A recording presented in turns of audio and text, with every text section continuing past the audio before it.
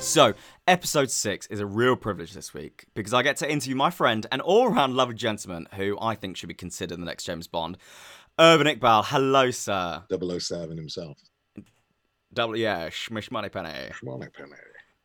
So if you could do that, if you do your Sean Connery accent for the whole episode, that'd be lovely. No problem. The trouble is my Sean Connery goes to a bit of Ken Bruce. Goes, hi, it's BBC Radio Ken Bruce. Mate, I found your CV a few days ago and I'm still reading it. The plethora of just, voiceovers, TV roles, and in theatre, it just goes on. Disney's Aladdin, The Boy in the Dress, The RSC, Ben La Beckham, Broken Wings, Far Pavilions, Bombay Dreams, work at the Old Vic, the Opera House, Chichester, productions around the UK. I mean, blimey, you've done all right, haven't you? Yeah, I've done okay. I've been quite blessed over the last, 20 years to be mixing with the right crowd and working on some great projects. So I'm very, very kind of blessed, honoured and privileged at the same time. And in those wonderful shows and productions, I mean, let's think about a few that we can look back on. What are a handful of shows that go, wow, I really did that? I think for me, the first thing, when I came out of drama school at the Royal Academy of Music, it was like, what's going to happen now? What shows am I going to go up for? And luckily, 2002 came along and Andrew Lloyd Webber did Bombay Dreams. And I thought, I've got to get involved in this. It's something culturally right about my heritage and background, and it's a big Bollywood show. And if I don't get into this show, I'm not going to get into any show. So I think for me, the first big thing was Bombay Dreams.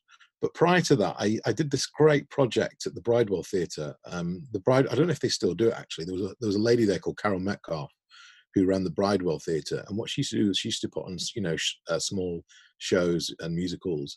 But she used to do these projects that were called lunchtime theatre, where because the Bridewell's located in the city, she did a lot of kind of lunchtime theatre where a lot of the city crowd came in and watched theatre, which I thought was a great idea. They used to bring their lunch, spend an hour and watch some theatre and then go back to work. So that for me was my first ever kind of professional gig. And I actually really, really enjoyed it. We were working like in rep really. We were doing like a show in the evening and then doing some lunchtime theatre. But what was really good about that was that it was showcasing new musical writing. Because back then it was very, very difficult as a new musical theatre writer to get your material platformed. And the Bridewell Theatre was a great little theatre that, was able to give access to those people. And it's exciting as well, being having just graduated, just to get involved with new writing, which I still do now today and get very excited about it today. But I think that kind of like that kind of conduit or segment from the Bridewell into Bombay Dreams for me was, I think, a significant part of my career. Yeah, have you always, looking at your CV, there's a lot of new shows and new writing, especially recently with The Boy in the Dress, the RSC. Is that something that you will talk to your agent about, or, personally you think, I want to do, this new show, I want to be involved in creating this? Yeah, I think for any actor, especially musical theatre, if you can get involved in new writing, especially if it involves a kind of a great creative team, then get your teeth stuck in. I've been quite lucky that I've been around that kind of environment where new writing is about to get platformed and then put on a commercial stage. So I've been very, very lucky, working with those people and having worked in a kind of a creative and new writing environment. So I think if you can get involved in that, sometimes it's the toss of the coin. Sometimes you don't get involved in that as an actor. You get involved in shows that are already running, that are concurrent. But luckily for me, I've benefited from working with new writing. All those roles that you've originated during your career, how do you go about building up a character from the moment you get the script and then to an audience seeing it for the first time? How does that evolve? I think what's really good about musical theatre is that before it gets to kind of a commercial mainstream level, it goes through kind of the process of workshops, where where people, read through the scripts, go through the music, work with the creative team, work with the characters, whether these characters work on stage, whether the characters drive the narrative of the show. So, you're kind of lucky that you get kind of I call it, the R&D, section before the show goes to its, before the show goes on its commercial stage. So you're able to work in a workshop, and there's no pressure in the workshop as well. There's no time restrictions or anything. You can work at your own pace, where you're creating all these characters and seeing whether the music and the writing and the text gel well together before a decision is made to bring it to a commercial stage. How many workshops have you done that you've actually gone on to do? Gazillions. So we did. We did the Bombay Dreams workshop. We did the Far Pavilions workshop. And normally these workshops, you do about 2 or 3 of them, and it lasts over, let's say, a year and a half. But generally, it's about 2 or 3. So I've done Bombay Dreams, the Far Pavilions. I did Bend It Like Beckham as well. I did the Boy in the Dress workshop, and then other writing as well that has not yet kind of reached the commercial level, but quite a few. Yeah, it must feel sort of, you see it grow from nothing to, and then opening night. It must feel very special to be a part of from such an early stage. Yeah, I think when you're creating a character, for example, it's a very kind of it's so overwhelming to be involved in that kind of process, and you kind of make it your own as well. You've created it. It's what you've been trained to do, before becoming a professional actor. So it's a real joy to create an original character and bring it to life on the stage. So you were saying before that you've done 20 years in this industry, which is incredible. How have you seen the industry change from when you first started to today? I don't know. I think from a commercial level, a lot of the shows are still around, like Les Mis and Phantom of the Opera. I think the biggest transition that we've seen is I've seen a lot of actors, in casts. They've got a lot younger and younger. I think the producers are going straight to kind of the drama schools now and getting many graduates from drama schools and putting them into shows. So, I mean, the biggest thing that I've seen is this transition of a lot. The generation is a lot younger in terms of the makeup of a cast. In terms of writing, I think people are trying really, really hard out there to create new writing, but it's very, very difficult because new writing and productions need money. It also needs commercial value as well, whether the show will sell commercially too. So I think for me, that's the biggest transitional change. I mean, I'm playing fathers now. I mean, that's kind of an example of where I am at the stage where I am. So, but that's the biggest observation I've seen so far. And producers are grabbing people out of drama school, chucking them into the West End for their first gig. Do you think that's appropriate? Do you think it works? No, I think it devalues the seasoned pro. I mean, I've written about this quite a few times. I think we have a lot of seasoned professional older actors out there that are not being seen and not being considered for jobs. And these jobs are very kind of age appropriate jobs, perfectly cast in terms of their age and, more importantly, their experience. Many workforces, it's not just exclusive to theatre, have a mix of young and old in their workforces. So I don't see why that can't work on a stage. A lot of older actors and experienced actors can give their experience and lend their experience to a younger generation. And why should a young actor, who's starting out in this business, want access to that invaluable knowledge? This business, I think, is very much all about continuity. I mean, that's the essence of what we do. We rehearse, and we learn. And then we keep doing it and doing it and doing it, and continuity is paramount. So I think a lot of seasoned older actors are very undervalued in this business, and they need to be considered a lot more. In terms of the younger actors, obviously you being in this industry for a while, what have you learned the hard way, that you could the advice that you could pass down to a younger actor who's just at drama school or who's leaving? What is something that you only realised, further into your career rather than being taught? I think it's important for younger actors when they leave drama school that they have a full repertoire. I mean, musicals have been changing for the last 10, 15 years. You know, there's Hamilton now. There is, there's a pop musical.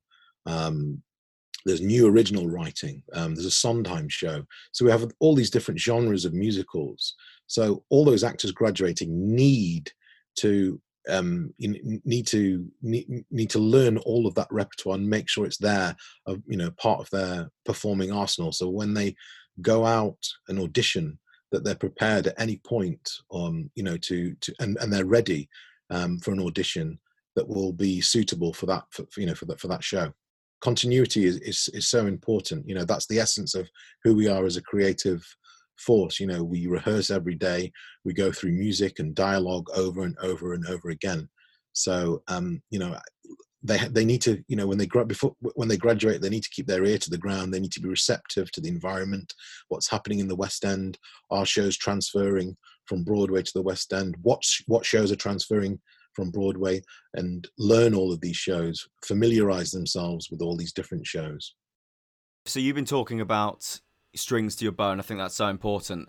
And obviously you've been very busy away from theatre as well, with degrees in business. And did you do law as well? Yeah, I studied a law postgraduate at BBC Law School back in the early 2000s, and then I did my MBA at Masters in Business at Westminster Business School. Brilliant. But my question is, you've obviously been so successful in theatre. What's the reason for studying these other areas? I think sometimes as an actor, you need to kind of step out step out of the limelight and recharge. I think, if you're working on certain specific shows, it takes a mental and a physical, strain on you. And I think it's healthy just to take a little bit of a deep breath sometimes and step out of it. And obviously, education is very, very important to me. Knowledge is important to me. And so it was of interest to me to go and do that. I didn't want to kind of like take it on as a profession, but the knowledge was really important to me. Yeah, interesting. Now, something you've been really involved with, and I've got so much respect for this, is, and you're not afraid to do so, is calling out productions which have a real lack of diverse casting in them. And, I think one of your sort of, I think catchphrases is a bit cheap, but what you say is about proportionate casting and, representation in theatre. Yeah. What is your aim with championing these things? Well, the thing is that sometimes I think, I don't know, I question, why am I even doing it? I shouldn't even have to be doing it in the first place, Yeah, completely agree. the first thing. I think the second thing is that over the years, for me, there is a flaw in our industry. And the biggest flaw is that we have shows that represent, South Asian actors, East Asian actors, Black actors, everybody from, all colors of the spectrum. Yet a lot of these actors are not represented in other shows. We've had shows like Phantom of the Opera that have been going for over 30 years, but still the majority, or 100% of those cast lists, are all white actors, and that for me doesn't make any kind of intellectual sense. A lot of these productions are produced by Andrew Lloyd Webber and Cameron McIntosh. And in fact, Andrew Lloyd Webber himself said in 2016 that if the stage doesn't reflect the population, then it risks becoming sidelined. So what he's saying is that if we don't have, representation on our stages, and we live in a multicultural society, what's the point? Then it all becomes flawed. So I think that statement resonates with me, and it's reflected at the moment. It's still happening in 2020, where we have, a lot of shows in the West End that have been going on for more than 30 years, and still they're not fairly and represented by performers from ethnic backgrounds. So for me, I've been advocating this flaw in this industry and this issue that you can't have a pool of talent and not use them and utilize them proportionately, because they've already been in successful shows. So there is precedent set. So this to me is a huge flaw, and I'm getting very frustrated with it at the moment. I advocate as much as I can on social media.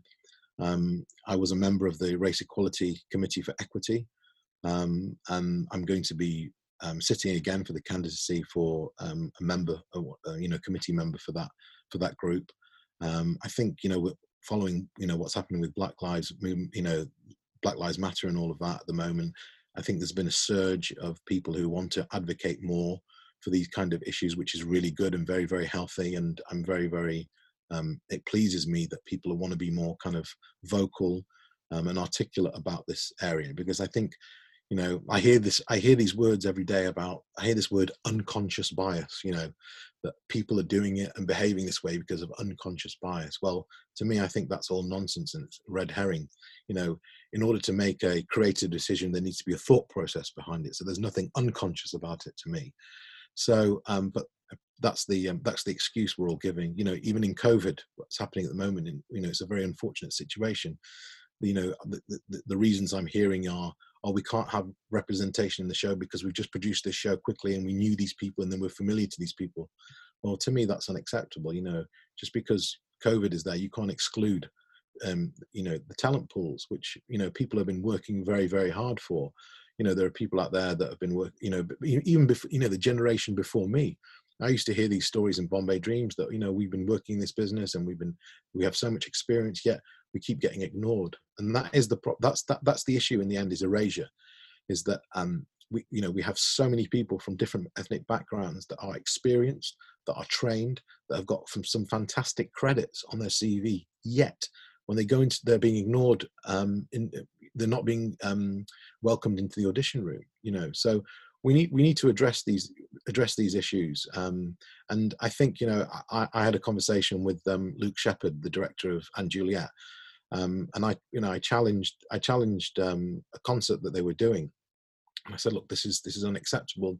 The majority of these actors in the show, you know, are not representing the talent pool.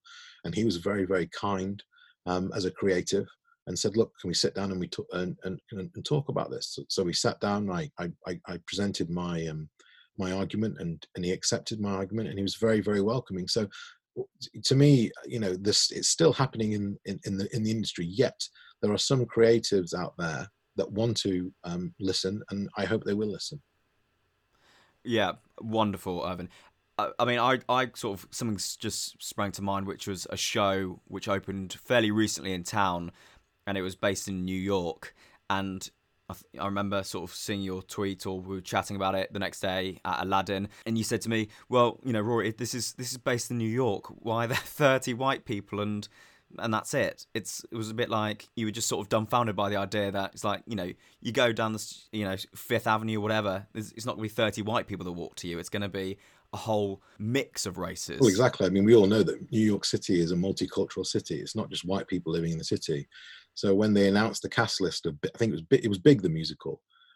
Everybody in the cast, I think there was 30 of them were all white actors. And for me, that didn't make any sense, because in New York, you don't just have white people. You know, New York is multicultural. So I found that very, very silly. And I think a lot of the arguments, or a lot of there was you know, every time you challenge these issues, there's always some kind of justification and reason why. And the reason that I heard, or heard on the Vine, was that, oh, we asked a lot of black actors, but a lot of black actors were unavailable. And that's a lot of the reasons and the attempted justifications. Oh, and the other one was, oh, there's no people of there's no ethnic minority people coming through drama schools. That's absolute nonsense. Absolute nonsense. You know, I'm working with the majority of the drama schools at the moment, you know, and I speak to students all the time, and I've seen the transition of students that have, you know, from drama school that have gone into productions, because I've been in those productions for the last 20 years, and I've seen them come in, and that's absolute nonsense. They're out there. I think it's just plain laziness that people are not opening their eyes, and well, they are opening their eyes, but people are just being ignored. So yeah, we can't create shows that are based in New York and then cast just white actors in the show, because that's not fair representation. Yeah, Urban, you've been so captivating, and you know, no wonder you do voiceovers for Jaguar and stuff like that, because I felt I was just, you know, melting into your voice. It was, and I think, you know, what you are doing is wonderful, and I'm sure it can get frustrating at times, because, you know, I see you sort of, you know, tweet and then tweet again, going, guys, come on. And you know, I don't think I was aware of bias, being sort of, you know, a white man. I wasn't aware of the bias until I'm reading your tweets and going, this show's done it, this show, and then, you know, you keep on listening, and the more I read it, it's more, it's like, oh, come on, this industry needs to sort of sort it out. I question myself why I'm doing it. I mean, I shouldn't have to do it. I've got better things to do. I've got a son to look after, and I've got a baby. But I just think for so long, somebody, you know, I think our community needs a voice, you know, to articulate these views and to challenge these flaws.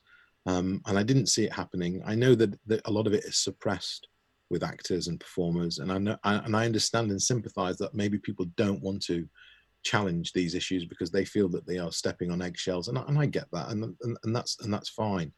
I've had a very good career. I'm very blessed and privileged to have a good career, and what's important to me is that, you know, you can't say, or you can't say there's no ethnic minority people in drama school when there is.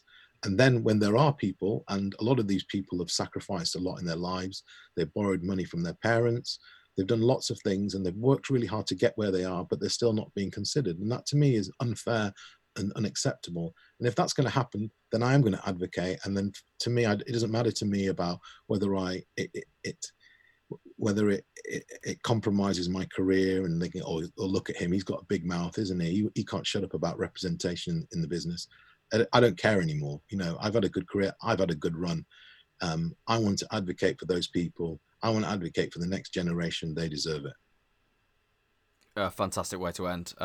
Thank you so much. My pleasure, Roy. Really. To you. Yeah, absolute pleasure to speak to you, mate.